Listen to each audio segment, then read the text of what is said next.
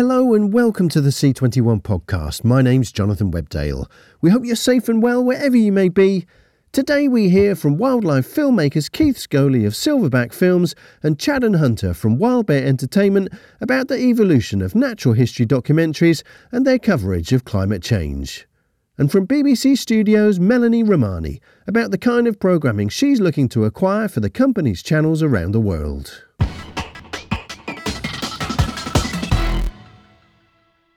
UK blue-chip natural history producer Silverback Films is behind series including Our Planet for Netflix and Perfect Planet for the BBC, plus a string of one-off feature docs for Disney.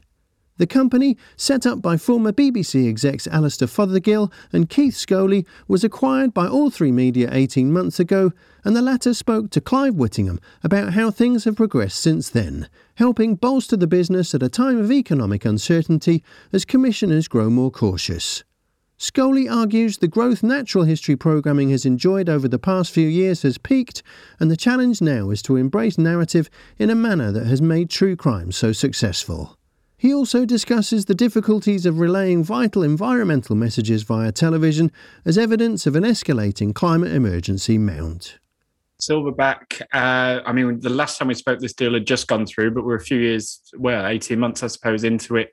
Your acquisition by All3Media. How has it changed the company? What have you been able to do? How is Silverback different now with that backing? Well, it's been a very nice union. All3Media is a company that very much encourages companies to carry on with how they work and leave you creatively to run your business as best you can. But then we have the whole resource of the bigger group to be able to help us find new business and enhance our capability to do bigger business deals and so on and so forth. We now have All3 as our distributor as well, which is really, really good.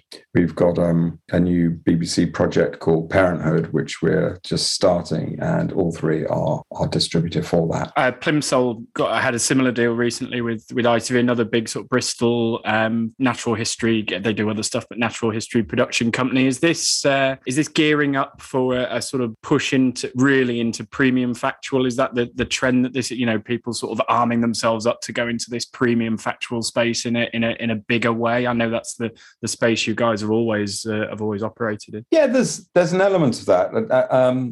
I think what you find as a reasonably small indie on your own, dealing with a bigger and bigger kind of really a Hollywood landscape of commissioners, it's if you're a small fish dealing in that huge kind of pond, it is difficult, but it can be. Not necessarily selling the ideas, but structuring deals and so on and so forth. So actually being part of a bigger organization, and bigger organizations have more clout, is very, very helpful. And yes, if cash is limited at certain points and so on and so forth, when you're a small company, that becomes very difficult. When you're a part of a bigger group, again, that's also better. But it's really having that advice, that expertise of a big group around you that makes life so much easier.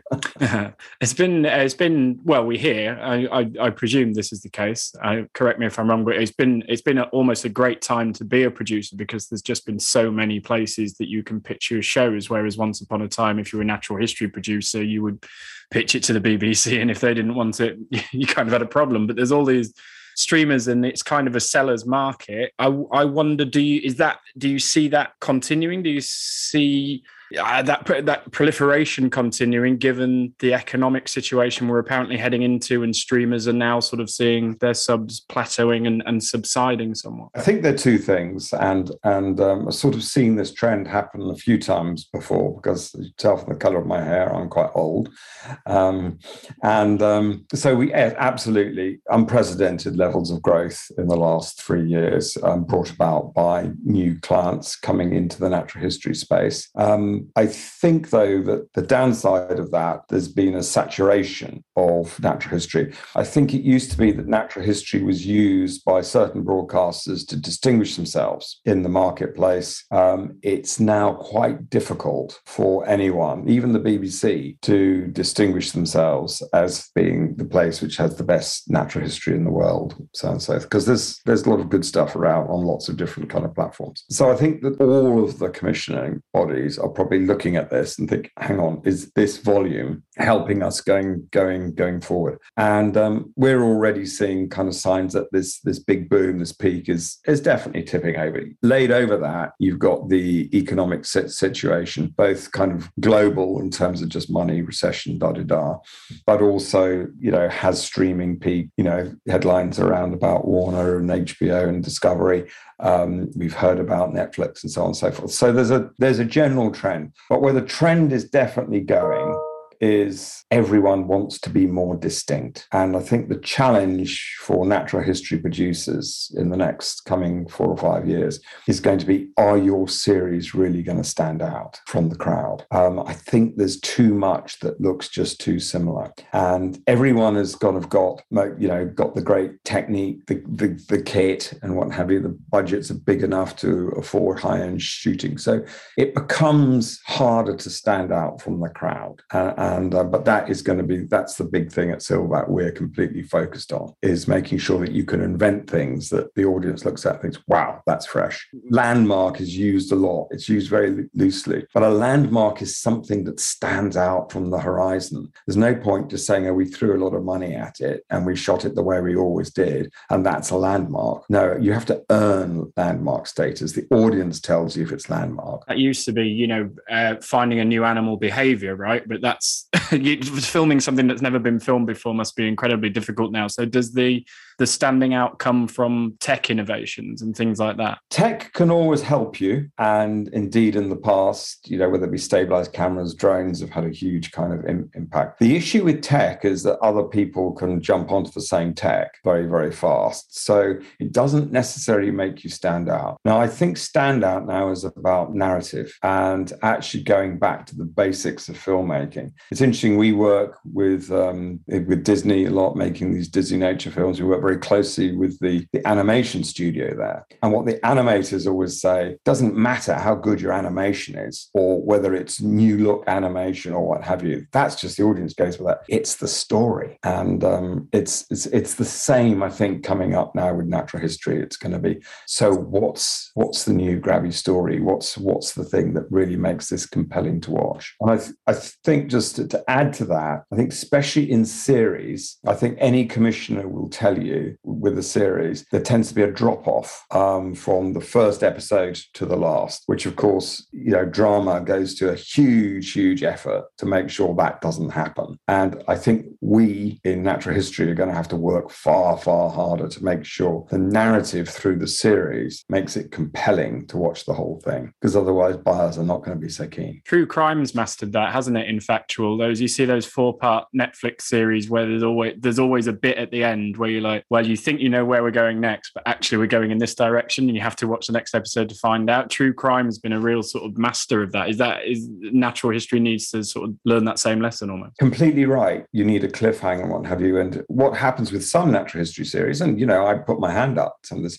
you could probably put the episodes out in any order you want and swap them around. But if you can do that, you haven't got an underlying narrative running through your series, which is going to drive the audience from show to show. And I think increasingly that's going to be really important. It's known as a genre with long lead times, long filming times, and therefore quite expensive. And Netflix have chucked a lot of money at it, and the BBC series that are expensive series. With the situation that we touched on earlier around the economy and potential recession, the ad market problems that comes with, the declining subscriptions that comes with, is natural history threatened by that? Is there not going to be as much money sort of sloshing around for these things, or is it immune? Because a lot of these series are filmed over sort of 4 years, aren't they? I don't know. No, it is definitely not immune. And I imagine, I'm not a broadcaster, but I imagine they're looking pretty hard right now at the data they have. And of course, people these days, especially streamers, got a lot of data, and they'll be looking hard at what works and what doesn't work in terms of audience return. And what you will see is the stuff that doesn't produce a high audience return will go. They will just stop doing it. I think a lot of streamers rushed into the business thinking they had to have inventory, they had to have a lot, just there so that subscribers could see that they had a lot in every genre, actually, not just natural history. So, and you can't afford to do top end for everything. But I suspect, I wouldn't know this, but I suspect the stuff in the middle that is still quite expensive, but not necessarily stand out, is probably the bit that will be looked at, interrogated very, very closely. And I would expect that that'll go. My guess is that big standout series will stay because they do tend to still drive subscribers and audience. I think it's the middle ground and possibly the low ground, the volume, that will go. And I think that's going to happen quite fast. It's not really a genre that lends itself very well to a cheap and cheerful 30 times 30 sort of quick turnaround series, is it really? It's No, so that said, I think if you can find a really good narrative and a really good catchy idea that has got low price, low price is always attractive. So if you can find that and you can deliver it and it draws a big audience, boom.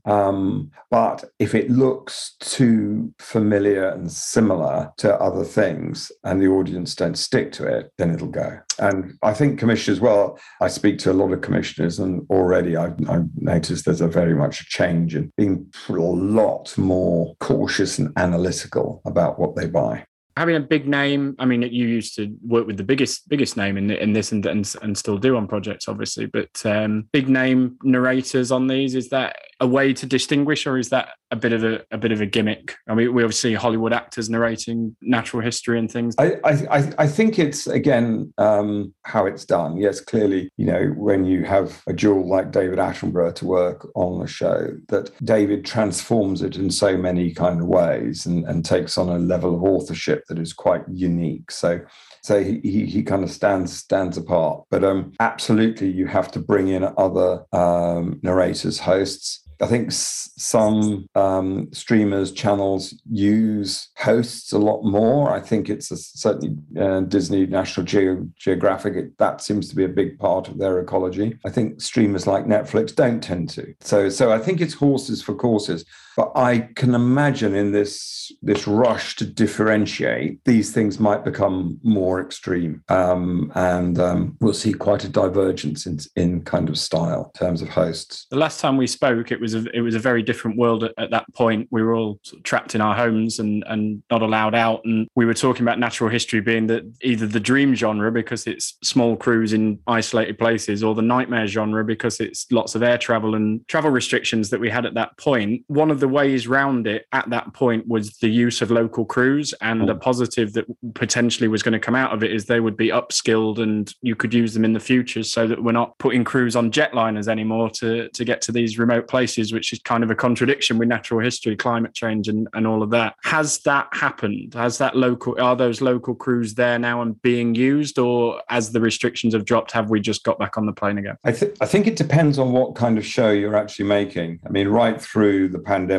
we made a series with Prince William called The Earthshot Prize, but that was largely, in a way, a documentary style. And what we found during that there were incredible talents all over from, deepest Mongolia to West Africa, so on and so forth, who could actually do a really fantastic job. And I think that certainly we've very much continued down that line using remote crews. Very specialist natural history, it's kind of harder to grow that talent base abroad because it takes about 10 years for someone to become a top-notch wildlife cinematographer. I think it's starting, but it is a slower process. So it's kind of, in a way, horses for courses. But certainly now, if you say you want a really good drone operator, a lot of places in the world, you'd be crazy to fly someone over to do that job. There's going to be someone really, really good in country. We were talking before I turned the mic on. You're sitting in Bristol, I'm sitting in London. It's hotter than the sun in my house today.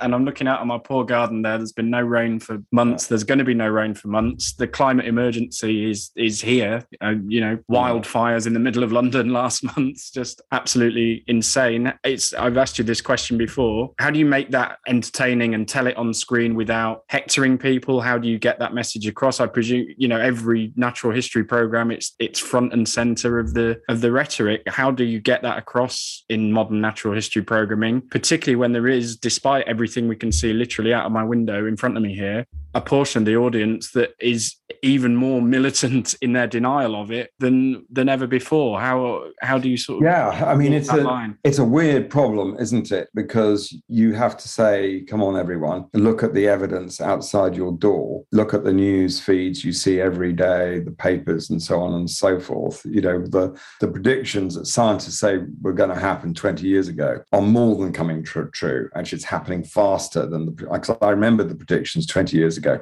and actually stuff is happening far, far faster. And if you look at the projections for 20 years forward, you'd think, wow, this is nothing, what we're going through. So the problem is staring everyone in the face, but still politically, are you seeing, well, actually, no, that would be wrong. At COP26, there were some very, very crucial things changed, which I think put the world on a different trajectory. But that was largely businesses getting it and businesses changing it. Businesses changed beyond all recognition in terms of their view of climate change in the last 10 years. It's a complete flip. And we can't underestimate how important that's going to be. Governments, if anything, are now way behind business. But have we changed electorates so that they really, really push for politicians? No, I don't think we have. So clearly, there's still a bigger job to do in terms of the communication industry of communicating these kind of facts. And I think it still boils down to what we tried to do with Our Planet. You've got to find a way to reach a big audience. You've got to not preach to the converted. You've got to convert the people who need to convert it. So you've got to get to a big audience. And then you've got to tell these stories in interesting ways. And the crucial thing is you have to say there's a way out of this thing. Because if you don't say there's a way out of this thing, I think humans by nature, and I'm going to be one of those humans, you just get very depressed. You think, well, what can I do?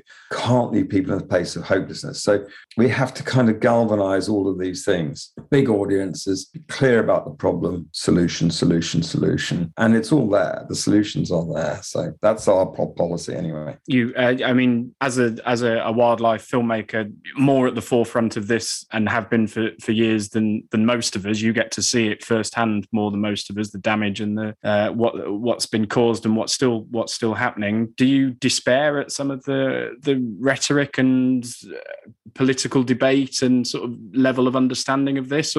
Yeah, I mean, some of it I really do despair. I mean, I'm especially passionate about the oceans. The oceans are being completely wrecked, largely by industrial fishing. I mean, people talk about plastic and so on and so forth, but the big thing that's wrecking, and that can be fixed overnight. It's legislation. I mean, it can be done overnight. And I despair because it's the biggest carbon sump in the world. I mean, they just say, there's facts that if you just stop, say, bottom trawling the ocean, that accounts for the emissions of all of aviation. It's on this scale. And everyone's worried about air miles and flying in an airplane. Well, just stop bottom trawling. And look how much money is made from bottom trawling the ocean. Nothing. Most of it's subsidized. So there's the bit that makes me mad is the inconsistency. If you were just to look at this thing logically and say, we're in a war. At present, we're arming the enemy and we're destroying our own defenses. There's no way. You're not going to win a war that way. So why don't you just starve the enemy of its weaponry and build your defenses? I mean, that's how you win a war. Boom. And we just don't do that. And that's what I despair about. If you just look at the whole thing logically, it's so straightforward what needs to be done. And it's not particularly painful. And so but I know this stuff, so I've clearly not communicated that well enough to the world. Are you you've made some great series for the BBC in the past, and a lot of that what you've just said there has been in those series. When the BBC now, Tim Davie as Director General has made a huge sort of push towards impartiality and telling both sides. I think they were even on record last year at saying, well, if enough people believed in a flat Earth, we would have to pay attention to that. And sort of slightly worrying quotes like that for me, for a broadcaster that's meant to entertain, educate, and inform. That was the original idea. Are you still able to make programs that say that for the BBC, or do you have to nod towards the people that say, well, you know, the Earth's always had a changing climate. It's changing in this direction at the moment. It's nothing to do with us. I think that there are two steps with this. The first thing is our broadcast. I wouldn't say even necessarily let's single out the BBC, but they're a general thing. First and foremost, is a broadcaster, streamer, or whoever prepared to make a show about this kind of issue? That's question kind of one. Or do they think, oh, that's not going to get a big enough audience, or it's going to be a bit depressing, or it's going to land us in trouble? And then step two is, are they going to give you the freedom to tell exactly the story that you want to do? And with Silverback, well, some of the films we make, we get donor money to be able to make sure that we have that complete editorial independence. And that's to get away from that problem. What we believe in terms of my thing about impartiality, science is science. Good science, if it's proper science, it's peer reviewed. You just report on peer reviewed process. And science is what allows a jumbo jet to stay in the air. And you can trust it, because jumbo jets do, by and large, stay in the air because of science. So you shouldn't ever, science is not impartiality in science, and people do, and even the BBC gets muddled sometimes. And I was a senior manager in the BBC for a long time, and I saw that muddle. And it's just really, really important, I think, for program makers like us, that you just root yourself in the science. There are not facts and alternative facts.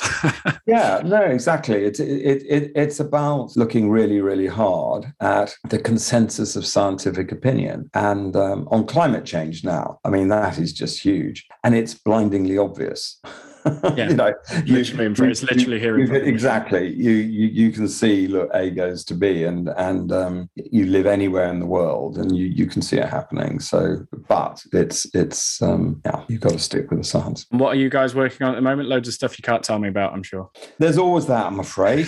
But we've got some exciting series for the BBC, and we're doing some tough work for Netflix and also for our old partners, Disney Nature. So I hope that we started this conversation talking about the need to stand out.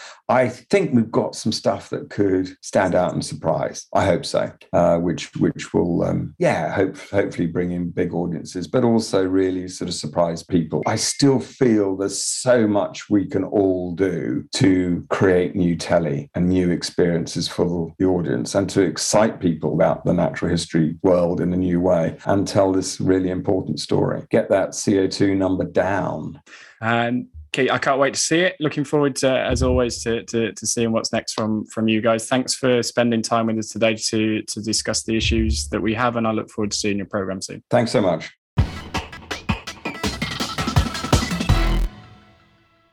Keith Scholey. Former BBC Natural History producer, director and writer Chadden Hunter joined Australian independent producer Wild Bear Entertainment last year as an exec producer.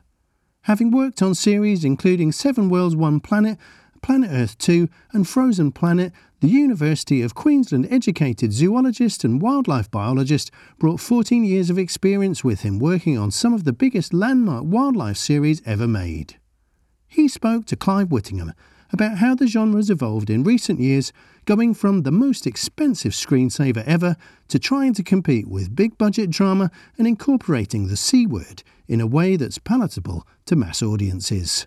My name's Chadden Hunter. I'm a wildlife filmmaker. I'm an executive producer with Wild Bear Entertainment in Brisbane, Australia. Tell us a little bit about Wild Bear. What would we know the company for, and what's on your development slate in this genre at the moment? Yeah, Wild Bear are one of the largest independent production companies in Australia, with a quite eclectic slate, kind of punch above their weight in the history genres a lot. I have joined them, obviously bringing a fair amount of natural history experience experience from the BBC and from Bristol. And Wild Bear do some exciting projects in that space. One recently that we did was Playing with Sharks, which was the Valerie Taylor story, which launched at Sundance and has been nominated for Emmys. And that was a very exciting feature doc, which really merged, I guess, an exciting wildlife story with a human interest story. Sharks are big business in natural history. Yeah. It's Nat Geo and Discovery. You can't move for sharks. They keep selling. Yeah, I'm obviously coming from a background of having worked on a lot of the big blockbusters with the BBC and Attenborough, but I think down here with Wild Bear, we obviously have to box clever in terms of what we're looking to sell, looking for different angles into natural history with the streamers. So it might be taking on human stories or slightly more contemporary twists on the genre. So yeah, it's exciting to be working with a company that has that flexible mindset to really delve into different genres and genre bending. So apart from sharks, what current trends? I mean, you maybe touched on it a little bit there. Actually, what sort of trends are you seeing in the natural history genre at the moment? What's the direction of travel? Yeah, well, I think traditionally the big wildlife blockbuster series. One TV critic I remember once called them the world's most expensive screensaver, and I think for a while it was okay for us to be timeless with them, but I think now there is a real pressure to be timely as well. And so I think it's finding ways to have a slightly more contemporary spin on the story, whether that's via a human angle, something like My Octopus Teacher, or whether it's via aspects like science and graphics. An example on Disney recently is Supernatural that's coming up, where they're kind of really, really turning into that slightly magical take on what happens behind the scenes in nature. I guess there's also been a quite strong shift in conservation being allowed in big entertainment pieces, and I think that's really important. About a decade ago, when we made the first Planet Earth, conservation was called the C word, and you wouldn't get one word of it in those big series. And now you look across all the big broadcasters, Disney, Nat Geo, BBC, Netflix, not one of them would do a big natural history series without conservation, sustainability, climate woven into the fabric of those big offerings now. And that's fantastic. That's really refreshing. One of the things I just thought of with them, I think a lot of people talked about how technology has changed in the evolution of natural history filmmaking, things like moving from HD to 4K, low light cameras, drones, you name it. But I think something that the press hasn't quite talked about as much is the evolution in storytelling. I really think that we have tried to compete more and more with the big drama blockbusters. When we made Planet Earth 2, it was the first time we'd ever worked with Hans Zimmer as a composer, and it was very exciting. But it was just a small example of how we were, I guess, stealing into a bit of that big box set drama space and using some of those same devices. So I think that element of storytelling, that real dramatic. I love it when I get to the end of a big wildlife show and a viewer turns to me and says, "God, I'm exhausted."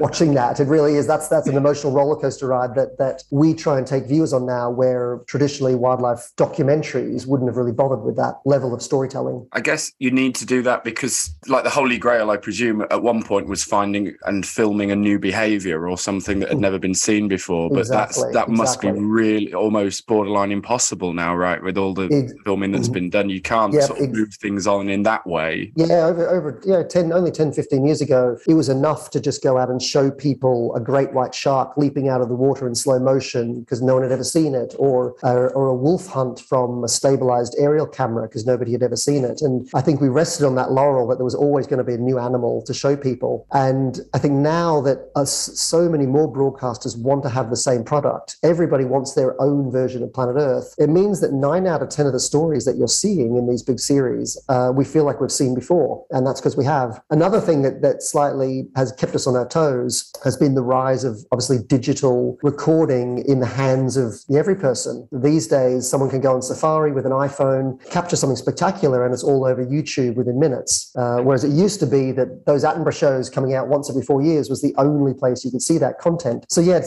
you hit the nail on the head, Clive. It really is that we've had to find different ways to shape those stories and give the viewer a different experience or a more heightened experience with the natural world. Pretty heartbreaking if you spend 4 years in the field and somebody captures something on an iPhone on their Tell me about it. South African holiday. Yeah, they're often filming over your shoulder.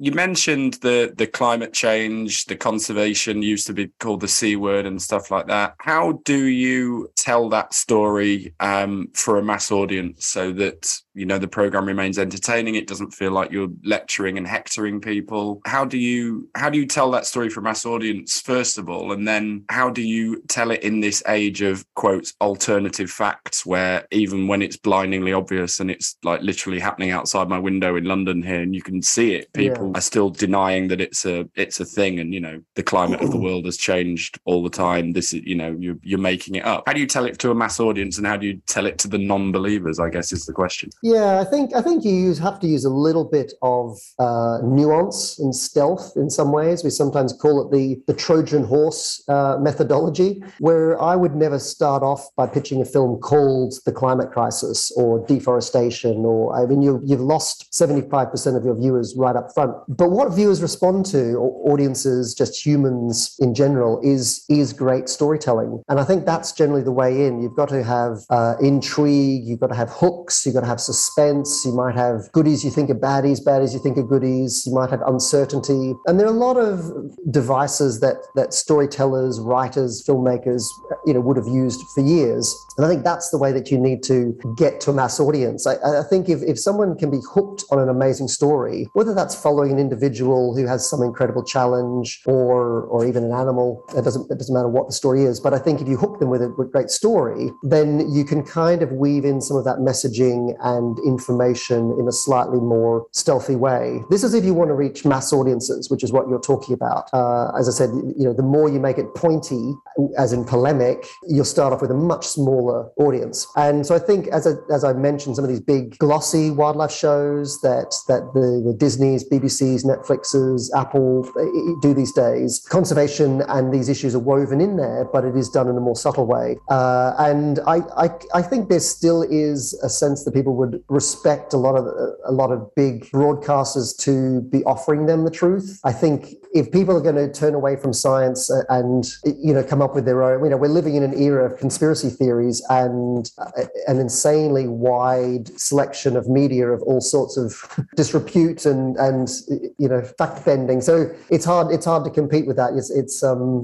We can still do things glossy. We can still bring people in with appointment to watch TV. And I think at the very top of the major broadcasters, there still is a lot of care about the truth. But yeah, it's hard to work how you're going to compete with rogue treatments of the truth. That's a challenge. How frustrating is it? Because you're right at the forefront of this. The stuff that you've filmed over the years, you'll have seen the change firsthand and more than most people. How frustrating is it when you that narrative is going on? Do you just want to sort of pick people up and shake them almost? Well, yeah, you could bang your head against a wall.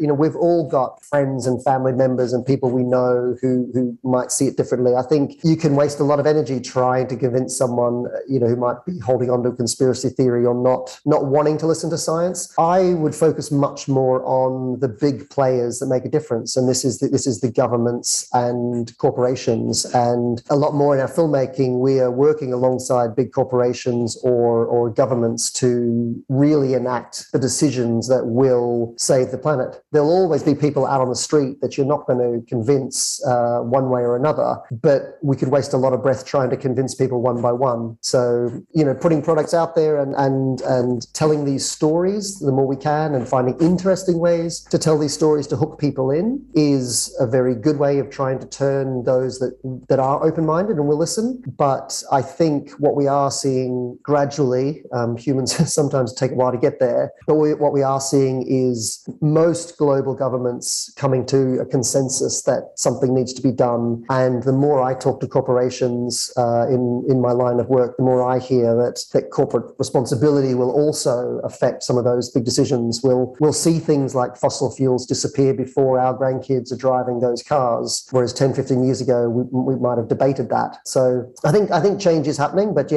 convincing your cousin who's on the conspiracy websites, that's a trickier one. One of the sort of contradictions, if you like, of natural history filmmaking is that it's there to shine a light on that issue, but also it often involves putting crews and kit on aeroplanes and flying them around the world. It doesn't kind of sit together. During the pandemic, I did interviews with natural history filmmakers who said that one thing that the pandemic and the travel restrictions that came with it might achieve is the use of more local crews and the upskilling of local crews, which would be a benefit on the other side of this. As we come out of the pandemic, or pretend that we've come out of the pandemic, and the travel restrictions are dropped, has that actually happened, or has everybody just got back on the plane and gone back to doing it as they were before? No, I think we have really seen a bit of a paradigm shift there, and it's been refreshing and fantastic for being egalitarian, spreading more of the opportunities. And so often in a tight little genre like this, a lot of the work is quite nepotistic, quite kind of insular. It's about, you're often working with people you're familiar with, people you trust,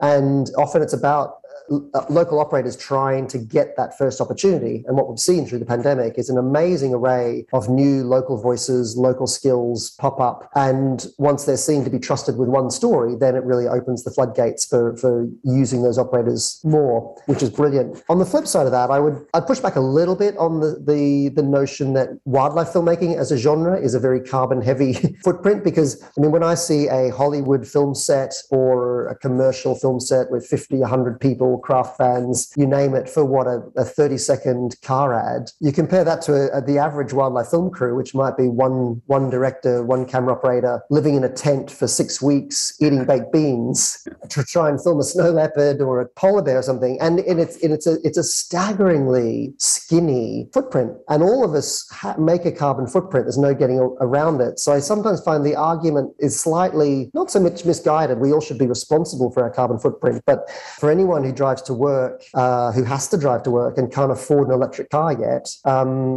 we still have to accept that there's good use and bad use of a carbon footprint. I mean, if nobody traveled and nobody flew to go and film a snow leopard or a polar bear or a tiger, and we could never bring those images into people's homes, then would that be better? I mean, the fact that 2 people can go and 500 million people can see that footage and some can be up in arms about wanting to save the polar bear, that is actually a phenomenal result. I would argue that's a very good use of that small carbon footprint. I mean, having said that, bring on electric planes. Hallelujah! Let's hope we can reduce the footprint further. It's often, I mean, not always, but often wildlife filmmaking is long lead times and quite big budget. The shows that you mentioned that you've worked on before, probably 3 or 4 years worth of work have gone into those series. With the economic problems it looks like we're going to have in general, and the industry in particular, Netflix subs declining, is there a concern that the money won't be there for that, and you're going to have to, the genre is going to have to diversify into sort of more episodes for smaller budgets? Or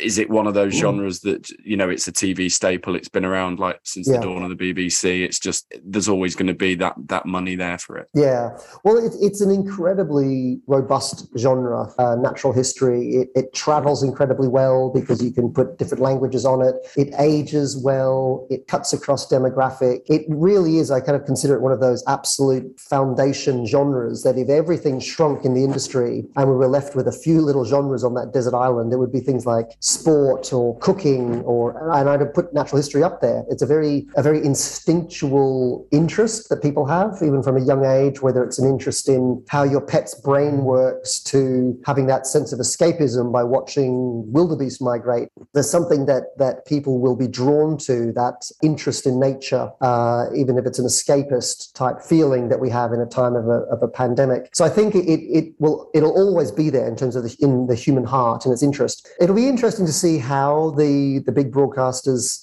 do spend their pennies moving forward. I think what we've been seeing for a few years is a slight stretch, if you like, between the big blockbusters are being protected, but they want them, the phrase fewer, bigger, better has been around for a while. And you're seeing the likes of the Netflix, the Disneys, the BBCs and Apples, who will put a lot of money into some of those really, really big shows, and they've got to have an appointment to watch. If it's not Attenborough, then it's often a Hollywood celebrity these days, but they really are trying to make a massive splash. At the other end, there is obviously still a need to fill channel space because we have more channels broadcasting in more forms than ever before. And so there's an interest in finding those slightly cheaper, cheerful, repeatable series, whether it's archive shows or whether it's wildlife vets or crocodile hunters, you name it, shows that really can stretch. I think what we have seen is a slight hollowing out of the middle budgets in between. And I think that's been a bit harder for those producers that work in that space of the slightly more limited series. There's been a little bit less of that. So I think the broadcasters are tending towards cheaper filler in volume and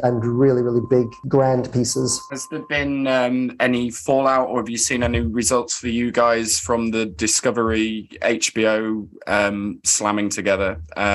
Discovery, obviously, big commissioner or buyer of wildlife content, possibly at that cheaper, cheerful end. Quite a valuable buyer for production companies coming together with HBO. Is that a sort of big player with big budgets, or we've heard things about commissioning freezes and the merger's not going very well and things like that? I just wonder, have you personally at your company noticed sort of any effect from that? Well, I think Discovery have an incredibly famous brand worldwide, and a big part of that is the natural history that they've shown over the years. Often this has come from BBC products, but it really has been part of the Discovery brand. And so I think certainly everyone's aware of that. HBO, Discovery, they won't ever give up on that. I think it will be, there's often turnover at the top of any major broadcaster and people wanting to, I guess, stamp a new mark on it. But certainly I wouldn't see it as a genre that they would give up on at all. As I said, it's a sanctuary genre. It's a place that viewers turn to in troubled times. We've seen a lot of that recently. And so I think,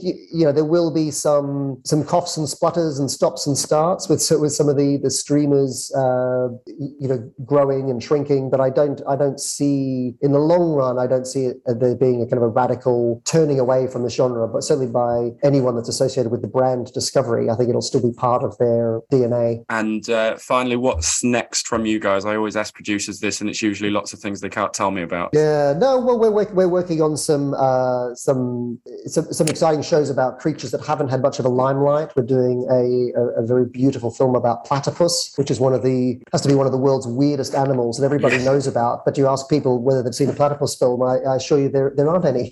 So it's really, really fun to be back home in Australia making something about a globally famous animal that people haven't seen. And it has quite a human angle to that film.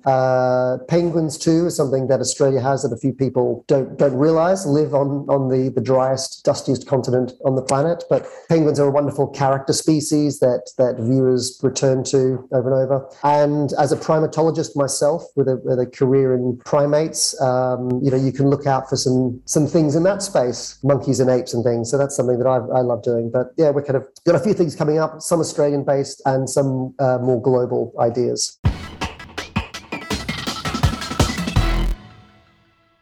Chad and Hunter. Now over to Nico Franks to introduce our next interview. Melanie Rumani oversees a team of 14 people who acquire content for 37 different services across the globe for channels including BBC Earth, BBC Brit and BBC First outside of the UK, and channels in the UK such as Dave, Drama, Alibi and W. Having taken up the newly created role of Global Head of Acquisitions for both BBC Studios and UK TV in 2020, Melanie and her team procure tens of thousands of hours annually from key indie distributors, US studios and producers globally, from finished productions to pre-sales. Melanie and her team have been making the most of the programming crossover between UK TV and BBC Studios channels, from shared scripted fare for UK TV's Alibi and Drama channels and BBC First, to factual titles for UK TV channels Dave, W Yesterday, as well as BBC Earth and Eden. Melanie spoke to C21 about the programming that's working well on the channels, both at home and abroad, and how its streaming service UK TV Play is opening up opportunities for her team to acquire different kinds of content. I head up a team of 14 of us who acquire content for our 37, I think it is now, different services across the globe. Yeah, so take me through those kind of as succinctly as possible, because that's a lot of networks. So that includes obviously channels in the UK, but also the BBC Studios channels abroad. Correct. So they're all BBC branded channels outside of the UK. So BBC Earth, BBC First, BBC Brit, BBC Lifestyle, and CBeebies, actually, which is our preschool channel, which you know of here in the UK. And then all the UK TV channels here as well. Alibi, Drama, Yesterday, Gold, Dave, Eden. A broad remit across all of those channels. And we have different channels in different territories outside of the UK, but most territories have every channel in them pretty much. And BBC Studios posted some really strong financials recently, and part of that was down to original production and the production it's doing. So how is that impacting the acquisitions and the number of acquisitions that you're looking to make? So BBC Studios Productions, we do pick up for some of our channels, depending on what they are and whether they're right for our channels. I wouldn't say it impacts hugely on what we're acquiring for our channels outside of the UK. We've got a long wish list of content that we buy. So we buy from lots of different suppliers, including BBC Studios. So, yeah, I mean, it's been a really, great year, obviously, for BBC Studios, as they posted. And particularly the channels have been doing really well. And a lot of that's down to, great distribution teams that sell those channels in, but also we've been acquiring some great content too. So, yeah, take me through some of those highlights. Yeah, sure. So here in the UK, some of the highlights, lots. We've acquired a lot for UK TV. Sister Boniface Mysteries has done really well for us. So that's come through BBC Studios. We've also had CSI Vegas, which is, a pretty big acquisition out of the US. Really well-known brand. Everyone knows CSI Vegas. Being able at CSI and being able to get the Vegas spin-off was great for us. So that's launched on Alibi, and that's doing well as well. All sorts of shows, Property Brothers, Abandoned Engineering, these shows keep doing really well for us. And also outside of the UK, we've acquired lots of first-run drama that we buy here from distributors. So pretty much any drama you could name that's done really well in the UK over the last year, we've been able to acquire it for our channels outside, for Benelux, Africa, Poland. And lots of dramas and lots of content. We have great access. Well, we acquire all the brilliant big brands that you see here in the UK as well. So in Africa, we pick up all of Jamie Oliver, Grand Designs. All of these shows do really well for us, and we continue to commit to those. We've had a really good year. And it's just keeps getting more and more exciting. The more services we launch, there's more opportunity to acquire different kinds of content. Yeah, I think there was over 100 distributors when you spoke to C21 last year that you mentioned you deal with. Yeah, we do. We deal with a lot. I mean, the most of our business is done with the key indies, but we do also deal with a lot of producers and smaller distributors as well. And we've got really good relationships across the board. I think it was something like 80 to 90 suppliers we've done deals with over the past year now. Plus, we're just always talking to more as well, just to keep across development slates and keep the conversation going. And how, because obviously this year, I think a big defining part of it for many in the industry has been able to go out to events again. Yeah. So how has that been affecting what you've been able to see, what you've been acquiring and what you're looking for? I don't think it's affected the buying process particularly. I think being able to do everything on Zoom was great during the pandemic. So didn't really feel like being back has necessarily impacted that. What it has been great for is obviously relationships and being able to see people face to face, being able to see your colleague, fellow buyers and just chat. And it makes a really big difference to be there in person together. And I was at the LA screenings this year and, you could see everyone was very excited to be together. There was a real buzz about it. I guess probably it's just quite interesting to see how much the industry has changed in the past 2 or 3 years, really. You know, the pandemic's really accelerated a lot of that change. The obvious one, I guess, being the studios moving to a year-round development model. And it works, you know, instead of everything being launched a pilot season, it's kind of year-round. So that does mean that that's always the way we've worked as a team. So it's not a big change for us, but I guess some studios are going to have to adapt to how they're selling content. So it'll be quite interesting. Just noticed there's a lot more non-US content was screened as well at LA screenings, which I thought was great. Also thought the quality was really good. But yeah, no, it's just really nice to be back in person. And I know we're all really excited for MIPCOM, but it hasn't really changed how we've done business, I wouldn't say. And on that, the greater amount of non-US programming that was at the LA screenings, Kevin from Accounts, that was one show that lots of buyers I spoke to spoke it was great about. Yeah, it was good. Yeah. Have you seen it? No, I haven't seen it, but yeah, just from what I've heard. And I'm wondering, you know, where I'm going to be able to see it. So is that something, you know, is it a show that you've got your eye on? We haven't put it on our list, to be honest. There's probably nowhere that it's a really obvious fit for us. I thought it was a great show. It's good. It's good fun. Yeah, really good. And I'm looking forward to someone picking that up as well, because I want to keep watching it. So does that kind of speak to your content needs? Because obviously that's an out and out comedy. It is. We're not necessarily. No, we are picking comedy up. It's just the right kind of comedy, and really it would just be for Dave. It's about whether that kind of ticks the boxes of what we're looking for. But in terms of other content needs, you know, we're always looking for drama. So that's what we tend to go to the LA screenings looking for, is that fresh US drama, procedural generally, crime generally.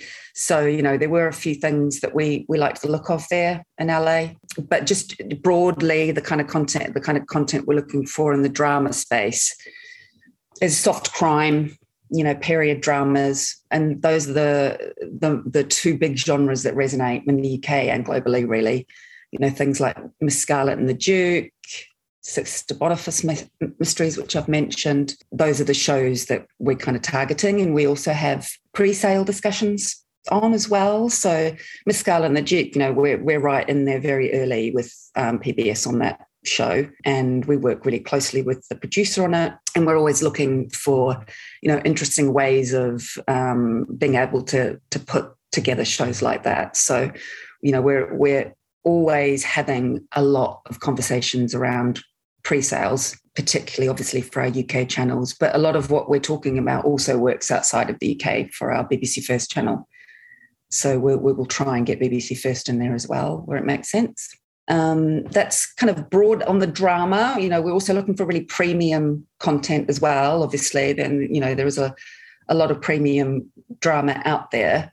But in terms of what we're kind of focused on, I use the example of CSI Vegas. So, you know, we would look to the US studios for that super premium content in the UK for the UK channels, not so much outside of the UK. We really only take British content outside of the UK. But what we have outside of the UK is the ability to pick up, you know, the BBC One, BBC Two, ITV Channel 4 dramas and turn those around quite close to the UKTX. Other unscripted content we're looking for, always on the hunt for character-led adventure and travel. So a show called Exploration Volcano, something similar to that. Motoring content, so that resonates again across Dave, BBC Earth, BBC Brit. You know, we can find common alignment there. Also looking for engineering docs, engineering formatted docs, series. So those work well for Yesterday and for Earth and Brit as well in our other territories. In terms of the more kind of aspirational female skewed shows, I guess you could say, for W and BBC Lifestyle, they probably have the most kind of crossover in terms of wish lists. So they're always looking for high quality volume series. And it's really important that they're very warm and authentic, those series. And we kind of feel the same way for BBC Lifestyle, but that's important for W. We're also doing a lot of work now looking at targets for UK TV Play. So, you know, that's really ramped up. That's very important for us now. So we're out there hunting for, you know, a wide variety of titles for UK TV Play, actually. So whether it's from well-known, high-volume archive drama that may not have had recent exposure but is still well-known, that, you know, things like Bad Girls. And then we're also still looking for exclusive brand new content as well, for UK TV Play. And, you know, it's a really exciting time, actually, UK TV Play. We're really excited about the direction that's going in. There seems to be, it's not really a trend because it has been a thing for a while, but celebrity-fronted, factual or unscripted shows in the UK, there's a real boom for that. And obviously talent now migrating from online to doing that more and more. Yeah. Are there issues with, you know, how well those people might not be known in the territories, you know, outside of the UK for you? Yeah, no, definitely. And I think every broadcaster outside of the UK would say that. You know, there could be some talent that's just not known. But, you know, we also do a lot to build talent. So, you know, we've got Stacey Dooley, Louis Theroux, you know, on a number of channels outside of the UK. And, you know, Stacey, I mean, both amazing talent, but they wouldn't have been known before we put them on our channel, you know, and we've grown them. And, you know, what's great is they make great content and they keep making great content. If it's someone that's really unknown, it would have to depend on the topic that's being covered. And if that topic resonates, then that's fine. But if it's a topic that doesn't resonate and it's talent that is not necessarily known, we probably wouldn't pick it up. We're seeing a lot of footballers making that move, you know, after their playing careers. Yeah. I suppose, you know, football is an international brand. So maybe that's an area where there could be crossover. Yes. Yep. So I think we picked up Class of 92. I think we picked up the Rio documentary. Well, that was an amazing documentary.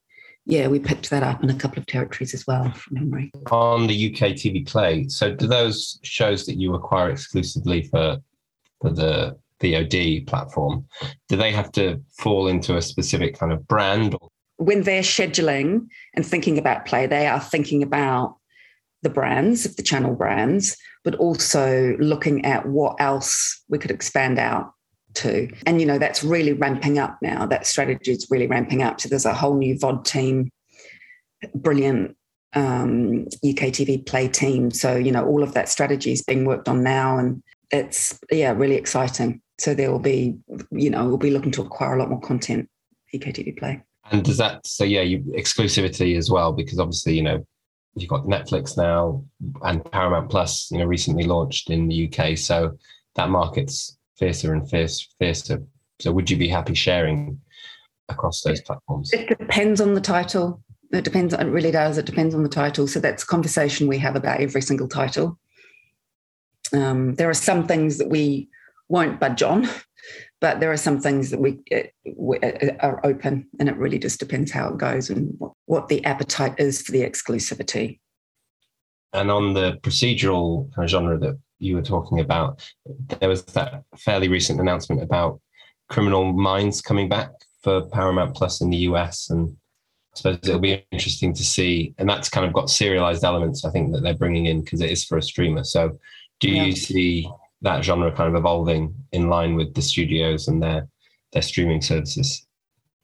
Yeah, I think it is, definitely. I mean, procedurals are very handy. It's just very handy having those shows in the schedule and on VOD services because people just like to dip in and out of that. So, yeah, I'm not surprised it's come back at all. I'm sure there will be more of that. How about W? So that went free to air. So how has its needs changed since then? I mean, it hasn't really, their needs haven't changed really. I mean, probably the biggest move has been to more genuine human moments. So it's really focused, a channel that's focused now on authenticity and warmth. I think I said that before. So that's at the heart of everything when we go looking for content for W. And, you know, it was moving that way anyway. So moving to free hasn't really changed that. We're not looking for different kinds of content, just needs to hit that brief. So Life Unfiltered is its tagline, I think, now. It's also available on UK TV Play now, of course. because it's now free. So that's also exciting and opens up another potential genre on Play. But yeah, no, it hasn't changed dramatically. And so we're fully into the second half of 2022 now. So what are kind of some of the priorities for the rest of the year and markets, events? So you mentioned MIPCOM. So what will you be kind of heading there with at the top of your mind? At the top of my mind is probably VOD. It's just ensuring that, we're keeping across what's going on in the market because it's constantly changing, and just, having those conversations with people. And second half of this year is very much going to be focused on, for me, UK TV Play, really helping the team support the growth of UK TV Play, obviously keeping all of those other services happy, making sure that we're getting our hands on the very best content first in most of our markets. So, it's been a very busy first half, and it doesn't look like it's slowing down at all. If anything, it's getting busier, which is great, which is really exciting. And I think MIPCOM is going to be a really good turning point, in terms of getting out of the pandemic and starting to feel a little bit more normal. Melanie Romani speaking with Nico Franks. That's all for this episode, but you can hear more discussion by tuning into our C21 FM internet radio station, where you'll find new interviews airing from Monday. The podcast will be back next Friday. In the meantime, stay up to date with all the latest international TV industry news and views by following C21 online, on mobile and social media. My name's Jonathan Webdale. Thanks for listening.